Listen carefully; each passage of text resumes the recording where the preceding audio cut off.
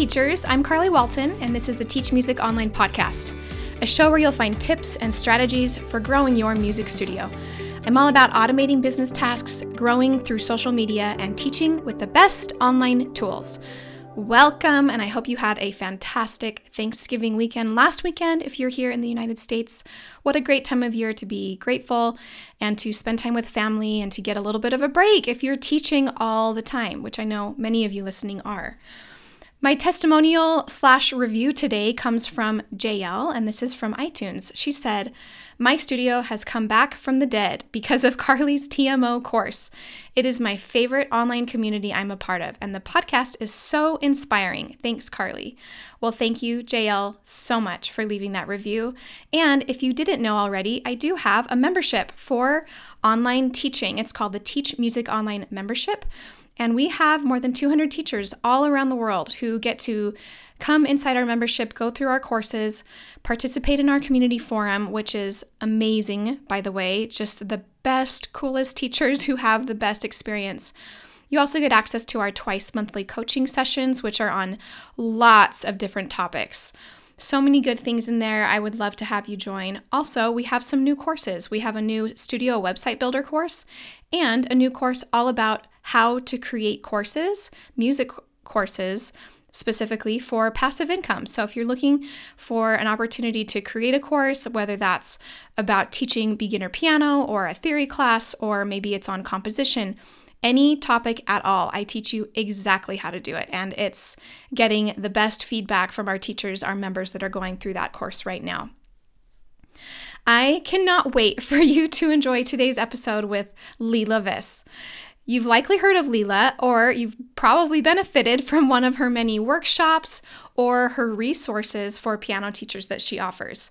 Leela has been using technology in her studio for years, and she especially loves how it engages the student and really can help create the whole musician and give students even a broader musicality in their learning. Leela has spoken around the country to national organizations on the topics of technology, pedagogy, and creativity. She has created hundreds of resources for teachers and truly helps teachers incorporate technology without feeling overwhelmed. In today's discussion, we talk all about making tech accessible to every teacher and how important it is to keep your studio modern and creative. We also talk about the world of chords and teaching chords and how beneficial it can be to introduce your students to chords at an early age. So, without further ado, enjoy this episode with the wonderful Leela Viss.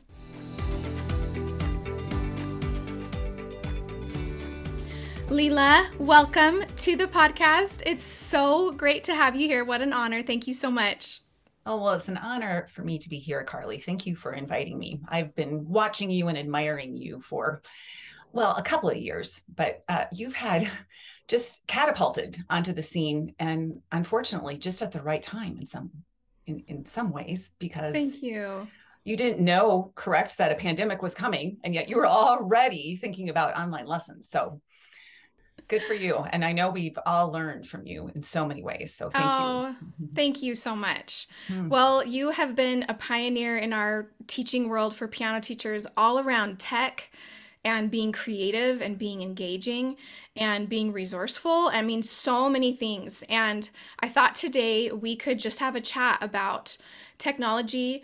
And something I often tell teachers is we want to fill your toolbox with so many ideas so that we can cater lessons to the student. And we don't want to overwhelm. So for teachers listening, we don't want to overwhelm you with a list of things you need to do tomorrow, but just give them ideas to pull from for their lessons. Well, and I tend to do that occasionally to overwhelm because I have so many ideas. And then a lot of times I'll be done with a lesson like, oh, I should have done that, So if people are thinking they're the only one, they're not. It happens to the best of us.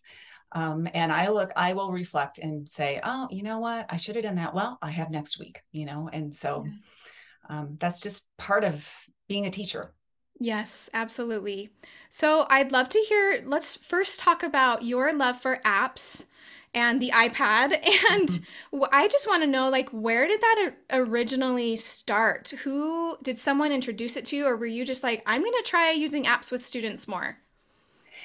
When I was a student at the University of Denver getting my master's degree, I had to visit different studios in the area, and two teachers had studios with lab time. Now, I'm not talking about a Labrador. I'm talking about lab time, meaning they had a computer and you inserted the floppy disk, and then there was that blank screen with the cursor, and then it was this course that students took. It was basically an on your own activity. And so students would complete that. And I thought, no, that is so cool. So they had two parts to their lesson, an on the bench and then the off bench time. So for a long time, I called it a music lab, and I was buying all the software. It was expensive. The CDs would get stuck in the computer, like if you reboot, I don't know. It was not great, but I was doing it and it was fun. It was a fun addition to my lessons. And then the iPad came out. And I think right around that same time, the Keurig was a big deal. And that's what I felt like, oh, wow, I just put I could tap this button and this app shows up. I don't have to get out the CD and enter it and it spins around. I mean, it's just instant, just like a Keurig, a cup of coffee. You just put the little pod in, press the button, and you get this fresh hot coffee. So that got me so excited about the iPad, because it really did, even though this word is overused, revolutionize how I do off bench time, is what I call it now. And I can't say any more of how wonderful it is, how technology has gotten so easy to use. Because I never, even though maybe someone considers me a tech expert, I only like technology if I know how to use it and feel comfortable with it. So I hold back. I don't do things right away until I feel the need for it or I feel comfortable with it. That's so great. So you did a piano lab in your lesson. Would you rotate students, or how did you kind of work that in before the iPad came about? Oh, it was always the same. I would have two students in the room with me. So one would be working at the computer with headphones, and then one would be with me on the bench, and then they switch. And that's still how I teach today. I'm starting some young groups, just students of just beginners. And now I like three. I think I like the energy of three just a little bit. And so we do a little bit of rotation. We do some things together. And then I each have them have their own solo piece that they're working on. So I will work with them on the bench, while the other two, one's on a keyboard, maybe practicing, and one's on the iPad doing something. I was working with one student on the bench, and I saw the other two and they were busy, and like, yes, I like this, and it just gives me the chance to do a lot of the movement and the off bench stuff that I like to do as well. Something that you said was that your goal is to offer innovative, tech-savvy lesson plans to develop pianists who stick with the piano for a lifetime. Mm-hmm. And I can see that in all the work that you do, is that your goal is to not just have kids come and have it be this forced thing, but have it be something that is long lasting. Have you really felt that happen as you've introduced students to tech and kind of created this well-rounded lesson curriculum for them? I have, I can't say those students who have left my studio. I'm trying to think back. There's plenty of them, but currently I have a number of them, because I did this how to play piano in a band course with my good friend Drew, who is a guru worship leader. They're playing in bands comfortably. I get emails from my parents all the time. Oh, Ethan played in band again, or in the band, and he was great. And that's such a good experience. And guess what? I didn't know how to do until after I graduated with a master's degree. And so that I completely teach out of reaction to how I was taught. And I wish I would have been a functioning musician early on. People don't hire you to play a memorized Beethoven sonata. They hire you when you can sight read, when you can play from a chord chart, when you can play nicely with others. So that's really my goal for my students. I can remember when my teacher introduced me to chords when I was in high school, and it completely opened up this new world. Like, wait, I can play what I want to play. I don't have to play what's written on the page. It was so amazing to me. And tell me about your introduction to that. So you said was it while you were getting your master's that you started learning about chord structure?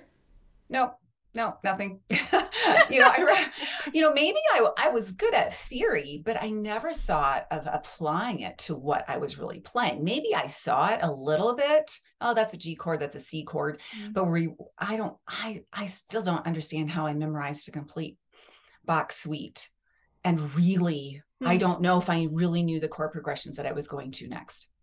And that would be so not how I would teach anymore. So, I use it for traditional teaching, but also, yes, when they want to get creative, start with chords, because basically we don't know how nicely chords can work together. We just don't, for most people, that's not intuitive. So then if you know your chords and you know some good chord progressions, then you can start sounding good. And I think that's the key. When people can start sounding good when they improvise, then they're going to do it, right? If it doesn't sound very good, then they're probably not going to do it. So I don't know if I kind of got off track there, but no, I did not know my chords. And then someone handed me a chord chart. This was very soon after I graduated. And I was completely shattered because no one told me about this. And what is this supposed to be? So it definitely, like I said, I teach out of reaction to how I've been taught. Not that I didn't have good teachers, but that just wasn't a priority. And now I would say it's an equal priority. What would you say to teachers who are listening to this who are saying, well, I've never been introduced and they're thinking like, maybe I'm too old, or no, I've tried improv and I sounded terrible with it. I mean, how can we encourage them to still try it and know that you really don't need that much to start to get going with it? Well, one of the very first entry points that I use with all of my students, when they're ready, when their hands are ready, is the heart and soul pattern. And I start having them play that, and most of them recognize it right away. And I dun dun dun dun dun. Yeah, oh yeah, I've heard that. And then they try and sound out the melody because maybe they've heard that, or I'll assign just the chords, and then the parents jump on. Hey, I know, the right hand or the melody. And so, for teachers who are shy about improvising, if you've played heart and soul, that pattern without any music, you are really improvising because no one told you what to play. Maybe you're playing the rhythm that you hear. But then what I tell my students is, okay, how many different ways can you play it? And when you are playing it over and over again and your parents say, please stop, then you are doing a good job, because I want them to get to know those so well. So I think, once you know a chord progression, how many ways can you play it? Oh, blocked, broken, higher, lower, crossovers. And, those are the obvious. And then people are like, well, I don't want to play something so obvious. And then the creativity starts. I love that so much. It's when they first become comfortable with it, and then they can go, oh, I can now add my personality into it. Or I can add, with pop songs, I can add this lick or this little thing that I heard. Mm-hmm. I can put it into my melody. That's so fun. Have you found that, I'm thinking of teenage students especially, that it really helps teenage students be more interested in practice? Yes. I would say it just engages them, because they're not just playing the music. We're getting under the hood. Okay, well, what chord is that? And a lot of times they don't know right away. And so I'll say, can you tell that that's a C chord? And of course, they probably are going to say yes, but I just want them to continue to be looking for those patterns. And, okay, what is the chord progression? Before you open the book, do you remember the chord progression that you're going to play? Those kind of things. And that challenge just kind of keeps them alert and aware and digging deeper into the layers of what makes music. And then that's what I've found, is that then they kind of start making their own. I've got students that want to play like Peter Bence. I'm like, good luck, but they're inspired, and they can do that if they know their chords. That's so great. Well, I was going to talk about your course later, but tell us, while we're talking about chords, tell us about your I don't know actually how new it is, but the Scoop on Chords and what that offers teachers, and just give us a little summary of what that is. Sure, thank you.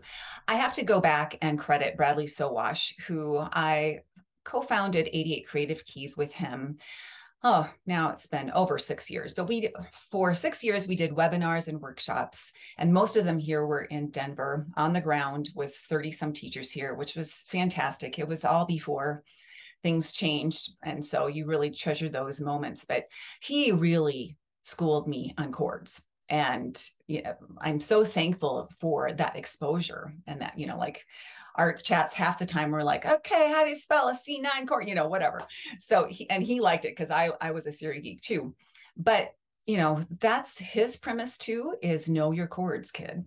And so I love his understanding chord symbols. That's like my Bible for chord symbols. It's a PDF. It's not that expensive, but what I noticed was that was for people who already understood triads. And I wanted something to step way, way, way, way back, and then gradually move from triads and their 4 qualities into how they play nicely together with chord progressions. And then, you want to slide between chords a little bit more efficiently? Well, then you use inversions. And so I don't want, I guess my goal has always been, I don't want students to play an inverted chord just because their teacher tells them or that's how it's written. They play it because they realize that's an easier way to get to the next chord. And so then there's 4 modules. The 4th module goes into 7th chords. And all of my knowledge of 7th chords is definitely from Bradley. So I give him a lot of credit. And this course, I think what's unique about it is that, yes, there's videos. I explain things. I use manipulative so teachers can kind of see how I'm explaining how to spell chords or scales. We dig into theory. And it also has these little clip-it quizzes. There is a chance to take an online Google quiz if you want to test your knowledge, but these are just little sheets that you put these little clips on, you kind of color code them. It's just a neat tactile way. And I guess being a teacher with an off-bench component, I wanted something that was a little tactile and a way to review something that was not technology-based. So is this something the teacher goes through with a student, or is it the teacher learns it and then is providing the knowledge for their students? Both. I would say some teachers are using it to just hone their chord knowledge because it may be a little rusty. And some have commented like, well, that wasn't what my theory class was like when I was in college, because they didn't take the time to really explain the whys. And then some, yes, like I would say my middle schoolers, that's when I start them with the course. And so they may already know quite a bit about triads, but, do you know that there's a major third and a minor third? Because a lot of times I just don't get really nitpicky right away with how a chord is constructed. I just want them to know, hey, if you know a major chord, you know a minor chord by moving your third finger a half step down, and have them discover that. So the course just really gets into the nitty gritty and chord symbols and Roman numerals, those weird things, and things like subdominant and, like all the things on these theory tests that I don't really use all that much in a lesson, but it's just vocabulary that they need to learn. Well, and it's the application of it, which, I went to Berklee, and that's where I was really dove deep into the Roman numerals, but also like the jazz way of notating and the classical way of notating, and how they're both beneficial. And there's a lot to learn there. And I just love what you've created, because I think, we can't get enough education as teachers.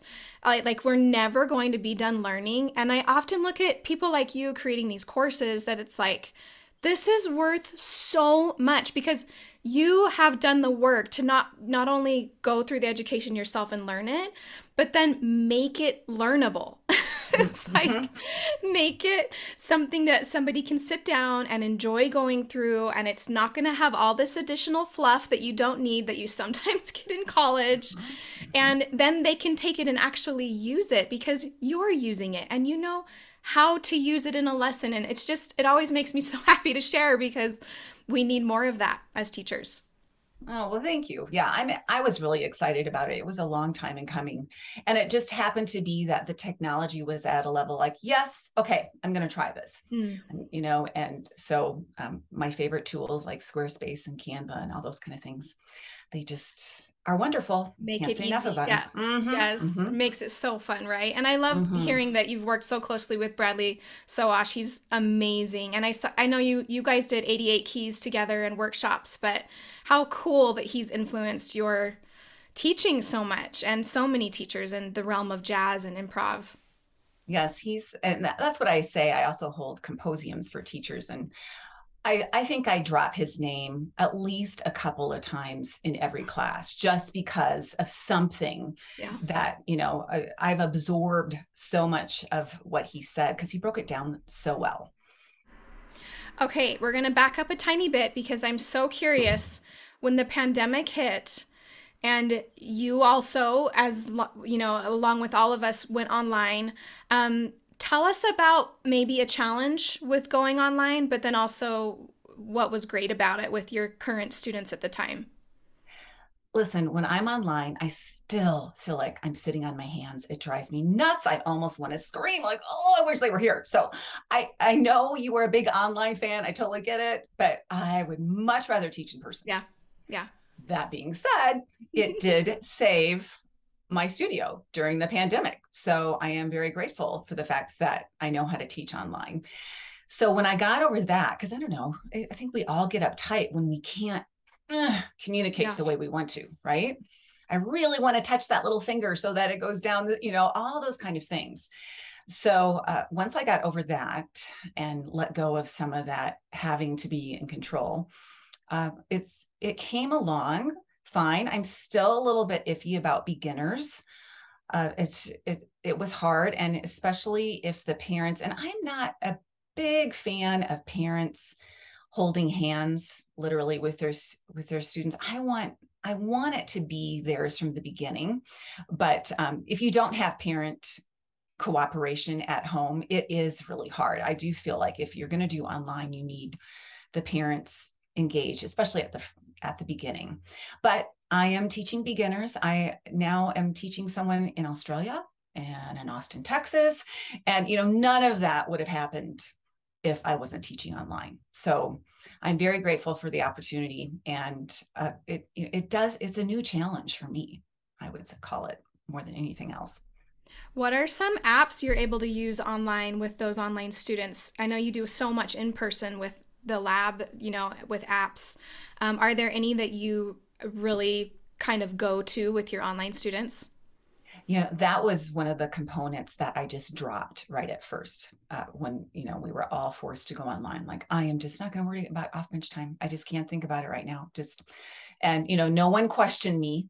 Okay, we're paying for an hour because I only taught for 30 minutes. Then they were only 30-minute lessons, even though they usually came for an hour. So I thought, okay, well, I'm just going to start with that first. And then when I start putting my brain around what can I have them do at home, because I never usually ask my students to purchase apps. That's just not something I do because I know they'll be using them here. Some parents will ask, hey, what's that note recognition app, just for reinforcement at home. So that was an adjustment. And then I did use Noteflight for a composition unit, which saved us. That was in June of 2020 when we were all stuck yet. And like, okay, let me keep teaching because no one could go anywhere yet. And we knew by the end of the summer, maybe things would be a little bit better. So I thought, well, let's do something different and let's everybody compose a piece. And then because Noteflight is web-based, they could share their screen. I could see what they were doing. I could share my screen and edit their pieces. It was a really good workaround for something that was creative as well. So I give a lot of credit to Noteflight for getting me through some rough months. And then I've always been a fan of Tenuto and its companion website, musictheory.net. I think you were a fan of that too. Like, that thing is amazing. And the app is $3.99. It's like less than my cup of coffee. So and you can customize it, make it just what you want. And so that has been a lifesaver. So yes, when I want students to review things who are online, then I just share a link through Tonara, and then they click on that and then they can do the drill on their device. Even if they don't have the app, they can still do it. So it's a remarkable app. And then one I started this year, I was using Sproutbeat for a while. And then I don't know if you're like me, I know a lot of other teachers are like this too. You accumulate so much and like, okay, I'm just going to scale back and then find out what I'm missing. And so I went back to Sproutbeat this year, and I'm really excited about it just because it's really grown up into something that you can tailor for each one of your students, send them a link, they can log in so they can play it at home. So it's a really versatile way to assign exactly what you want the student to do. So I would say those are my favorite. And then I like some of my online students, they did purchase NoteQuest. And then I also have Piano Maestro so that they can work on that at home. So I think the key is having apps that are easy to share with a link. Mm. Quizlet is another one. I could make flashcards of anything here. Practice these flashcards, so I don't have to physically be there. So That's I think great. that's enough.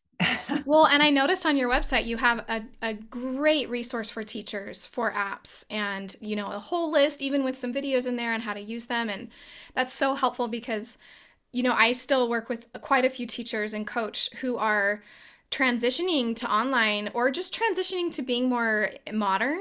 Mm-hmm. I mean, they're flipping their studios and trying to incorporate apps. They've been pushing against it for years. And knowing that you can use them and incorporate them and you don't have to use all of them is, I think, really important and a good place to start. Oh, definitely. And I always say one app at a time, and yeah. If you think about it, you want an app that takes away something from your lesson. For instance, if do a NoteQuest or Flash Note Derby, that means I don't have to be holding up flashcards telling, is this the right, is this C, which C, the app is going to do that for them. It's much more fun. It's gamified. So it really does save you time. Yes. I would love to chat about just the importance of modernizing what we do as teachers, mostly because I think some teachers feel like that's not how they learned. And well, if I learned just fine, I can still do things the old way. But it's so important that we are modern, not just because, all these tools, it's so fun, but because we want to stay connected with our students. And I don't know, what are your thoughts on just being able to connect with them in a device instead of on a notebook anymore, because you mentioned you use Tonara as well. Like we're now sending assignments digitally. We're not writing stuff down and they never look at it for a week. It's just changed so much. Right. I look back at it as, let's talk coffee again, because I used a Keurig already, that church basement coffee. Okay, that's okay. And we can continue on with that. Or we can be like a Starbucks and start catering to our customers' wishes. And I think that's what I wanted to bring in my teaching is, yes, I was trained classically, very traditional, and I appreciate that. I see the value in it, but I didn't get the other side. And so I want to be a teacher that can give both. Now, some students don't even realize that they are missing the chords and the improvising. They really just like the classical, but I give them both and cater to someone who's really interested in composing. Then we kind of go that route. But I think it's all about, what you're serving your clients. You are serving them. And if you serve them well, they'll stick around, right? We like good restaurants, or if we get good service, we're going to go back.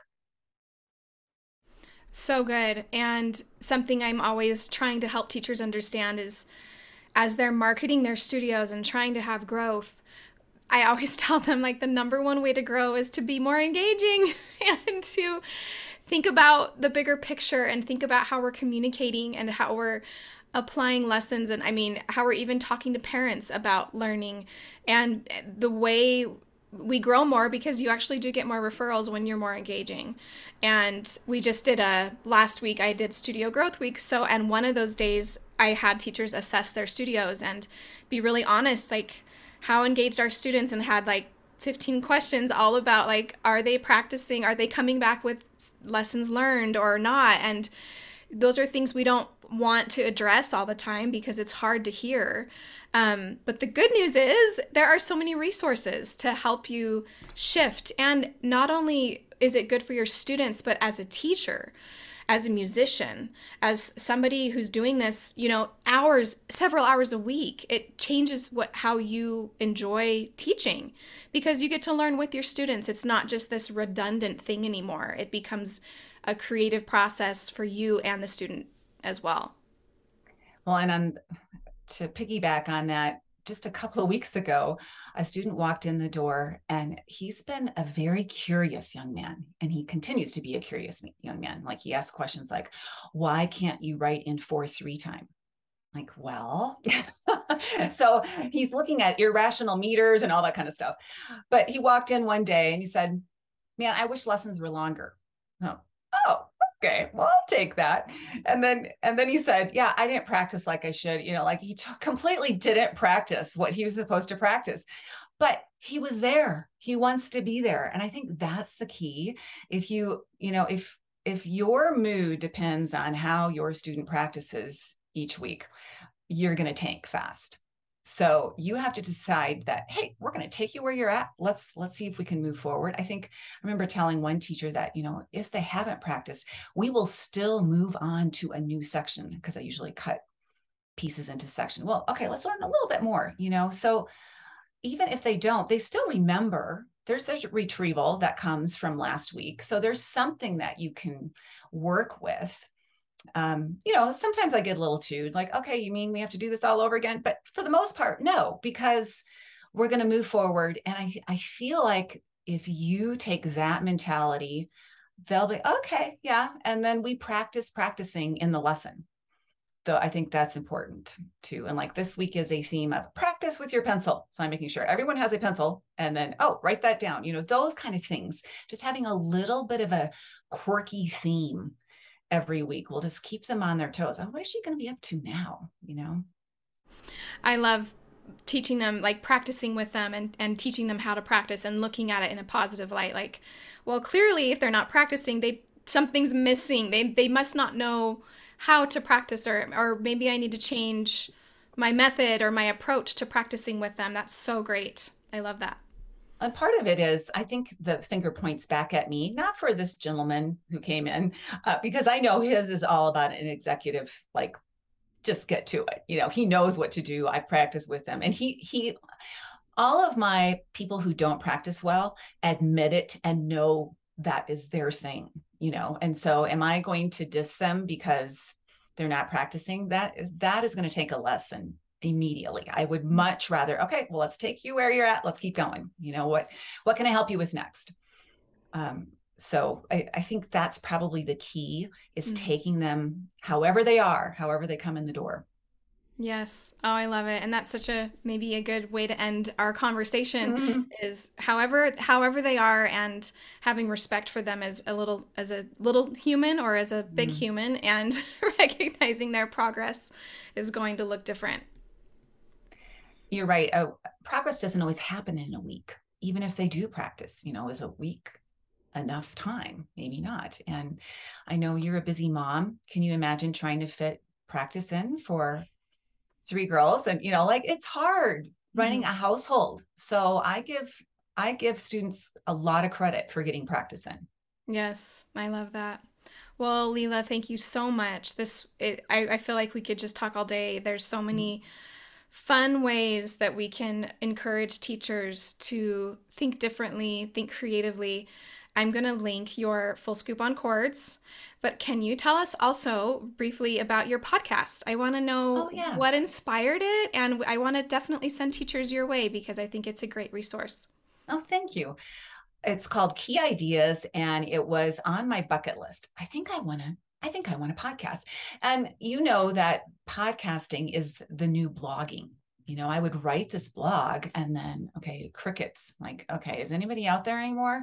So I knew I had to up my game just a little bit, but I've loved podcasts myself. So I thought, well, I think I'll try one. And then all of a sudden everybody started releasing podcasts. So it's fun. I'm in good company. I definitely appreciate it. And I love listening to yours. I love listening to podcasts. And I would say mine is probably slanted a little bit towards just life as a teacher. Even though I like to teach teachers how to teach, I also just want to be real and talk about life in general. And I love the story part of where we're at as human beings through this career, because it's so fascinating. So I would say that's my slant more than anything else. That's so cool. And I would say it's needed. In the Teach Music Online membership, we had a coaching call a few months ago all about fear around career growth and just challenges and fears and the overwhelm. And so many teachers were very vulnerable in bringing up, real fears and challenges in their mind. And several of them said, thank you so much for allowing us this space, because it's not talked about enough. And, the behind the scenes of what happens in a studio and things that are, like we're humans, we're normal people with other life things going on, with kids and with husbands who have careers and, all kinds of things that can contribute to that. So that is really refreshing to hear, because it's one thing to add another, this is what you should be doing to your list of weekly, I should be doing this. And it's another thing to have a refreshing reminder that you can do this. It's normal. Or this is one of my favorite phrases, don't should on yourself. I love it. I think I heard that recently. It was that's good. I love it. Yes. I've lived by that for a long time now. I feel like if you give yourself that freedom of no, I'm not, or yes, I am, either one is okay. Mm-hmm. So good. Well, thank you so much. What a pleasure. I'll have to have you on again. We'll choose another topic. Well, thank you, Carly. So much. If you've been frustrated with online teaching or feeling discouraged about how slow it feels to grow your studio, then I would love to invite you to join me inside the Teach Music Online membership. Our online membership includes multiple courses helping you with your tech, marketing systems, scheduling and payments, new student onboarding, engagement tactics, scheduling, and so much more. All of this so that you can finally feel excited and confident in what you're building as a music teacher. With hundreds of video lessons, twice monthly live coaching calls, and a thriving, optimistic community, we are here to get you where you want to be. We now also offer additional courses, including Course Creator for Musicians and Studio Website Builder. To join us today, head over to teachmusic.online, and I can't wait to see you there.